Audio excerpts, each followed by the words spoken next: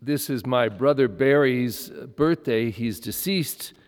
And when I was a little boy, my birthday was also the feast day of St. Gregory the Great. I don't know why, because that wasn't his death day, and that's what we celebrate for almost all of the saints. And so now it is, I think, September 3rd. But that's the reason I chose it as my confirmation name. But I used to be all proud and say, my saint is St. Gregory the Great. And my brother would put me down in an instant and say, but my saint is St. Joseph, and he's the foster father of Jesus, so he beat yours. I guess there's competition always with brothers. But that's only the beginning of the story. When we look at Joseph, there's a few things, and they're contained here, except for one. Well, it's implied. The first one is that he was betrothed to Mary, and the gospel says that she was found to be with child by the Holy Spirit. And of course, all the alarm bells and the flags went up. They had not had relations, they had not lived together, as the gospel tells us clearly, but she was pregnant. And so he decided to do what was his right, and which was probably simply the custom: divorce her. But divorce, even in those days, could be quite ugly. And of course, when the man sued for divorce, of course, the man had all the rights and the woman was nothing in those days. Some would say still, but in any case, he was going to divorce her. But there's one word there that is amazing. It says he was going to divorce her quietly,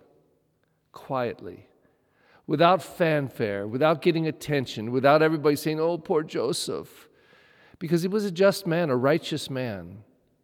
So he was going to do what he should have done, what was his right and was usually the proper course. But he was going to do it with a care for this woman that he loved.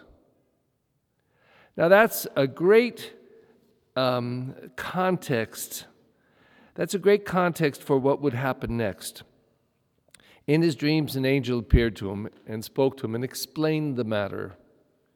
And, angels, messengers of God, that's what an angel is, a messenger of God. They came to people in dreams.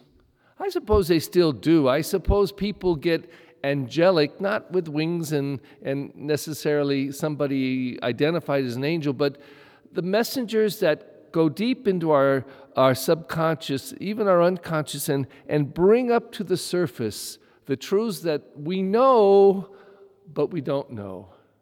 We know it, it's in us, but we can't get at it. And so often in dreams, the subconscious speaks to us and clarifies our lives. And this happened for Joseph. Now, maybe it was obvious because he loved her so much, he decided to divorce her, but quietly. And then in his dream, he gets this further clarification, and he finds his way. But what is the beautiful part of Joseph for me, and I think for many, is that he was the foster father of Jesus. And it's hinted at it kind of bluntly in the opening prayer. But it was that he carved the way for Jesus. He showed the way for Jesus. It wasn't his blood, and yet it was more than his blood. I have a cousin. His wife couldn't have any children, she thought. So they adopted a boy, and within the first 6 months, the baby died crib death. And she was devastated. He was too. So a year or two later, they adopted a second boy, and this boy lived and thrived and was wonderful. But a few years later, miraculously or whatever, she had her own natural birth. And I was a young boy. This is a cousin that was more related to my upper echelon brothers and sister. So I dared to ask my cousin's wife one day. I don't know why. It was bold and maybe insensitive, but I said to her, because I hadn't really met somebody who had an adopted child and a natural child, and I said, I know parents say they don't have favorites, but I'm just curious, between your adopted child and your natural child, do you love one more than the other? And of course, all parents say they don't have favorites. She said, tell you the truth, my adopted child. And she went on to say, particularly because she lost her first child, the adopted one, that when she got this chance at a second child, this was everything to her, everything to her. And when she had her natural child, she was surprised, she was delighted, and yet that one, she put all her eggs in that basket with that second child.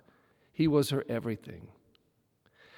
And that, it seems, is a kind of a picture of Joseph. Now, our tradition says there were never any other children. Mary, ever virgin, only had child Jesus, and I get all of that. But in any case, it's as if this one basket, and the only thing in this basket was Jesus, and Joseph fostered him. He didn't just raise him, put a roof over his head and clothes on him. He fostered him. He taught him. He guided him. He fathered him in every way. And I suppose on one level that's why the church sees him as the universal patron of the church, that he would foster the church with the same kind of love. So we come to this feast of St. Joseph, and it's, I suppose, almost always, I don't know if it is ever outside Lent, but I think it always ends up in Lent. And it's one of the few feast days that breaks the Lenten cycle, that we actually celebrate this feast. And so today, as we go into Holy Week on Sunday and begin to contemplate the passion, death, and resurrection of the Lord, maybe we need to be fostered. Maybe we need to be guided. So maybe it would be a good thing to open up to Joseph, to ask him, ready us, prepare us, open our spirit, get us alert, awake, so that we can come to this Holy Week and truly celebrate the passion, death, and resurrection of our Lord. Let us stand and lift up our needs and prayers to God.